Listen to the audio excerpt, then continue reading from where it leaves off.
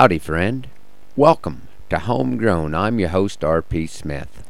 I'm recording this program on Wednesday, just before heading down to Hastings for the state high school rodeo finals, where my son Zane will be competing in the saddle bronc event.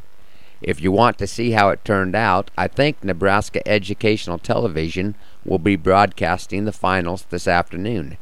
They actually took place on Saturday, which was yesterday, or still 3 days away, depending on which side of this story you're on. I rode along on Tuesday night to Thedford with 3 of my sons who were getting in some bronc practice. Between the 3 of them, they got on 8 horses. Zane twisted his ankle on the first one and did not want to get hurt any worse ahead of state, so he manned the stripping chute for the rest of the night, which was appreciated by the other 10 riders that were trying for a tune-up. We drove all the way home in the rain, and by morning we had 1 3/4 inches, our biggest rain of the spring. The grass sure does look great. The next morning, Wyatt and I were over at Mom's saddling horses, and the rain had brought some things to the surface where the old shop building had stood. Wyatt found 5 glass marbles. He wondered how they would have gotten there, and I conjured up a story about the Smith kids and the Huffaker kids playing marbles for keeps back in the late 30s, and maybe having the game broken up by my grandmother, who considered playing marbles for keeps a type of gambling, which was not looked upon warmly. Of course, my story was mostly made up, but it did seem like I remember Dad telling how Marvin Huffaker helped keep some of the other neighborhood kids' marble count at an adequate level.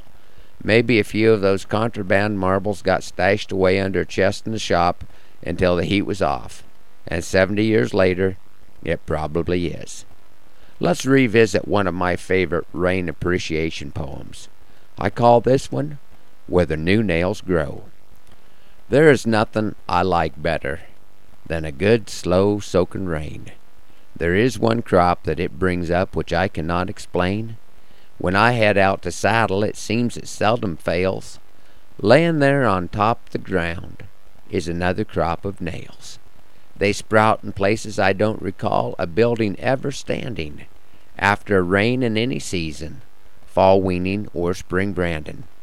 Where do these rusty relics come from, scattered hither to yon? Logic says they are remains of a past not that long gone.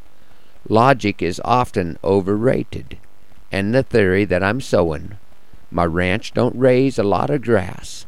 It's rusty nails that were growing. They are all bent and battered, of no use I know. I would love to have the ranch where the new nails grow. Now maybe it's more like a farm where they sprout and shiny row, how they would glisten in the dew at sun's first morning glow. Do you harvest to match the penny, or are things that well planned? Will your field grow to railroad spikes if you get a thinner stand? Do you wreck the tires on the swather if you drive over the crop? Will horseshoe nails grow further west? My questions just won't stop. And timing is important. This might come as a jolt. You've got to clip your nails early, 'cause you don't want them to bolt. There are many complications when a nail crop you're raising. I know from my experience that they are no good for grazing, for when they are ingested, they follow their own path, a trait that does not work well on a mama cow's behalf. As I pondered diversification, it might not be that great. My land is geared for grazing. Raising nails would be my fate. The rain could come at the wrong time, and a loss I'm realizing. 2,000 acres hit by rust, 'cause I was too slow galvanizing. Let's forget about raising nails. It is straining on my brain. I will hand pick the ones I find, and be thankful for the rain. Thanks for riding along on Homegrown this morning. Have a great week, and please join me next time for another edition.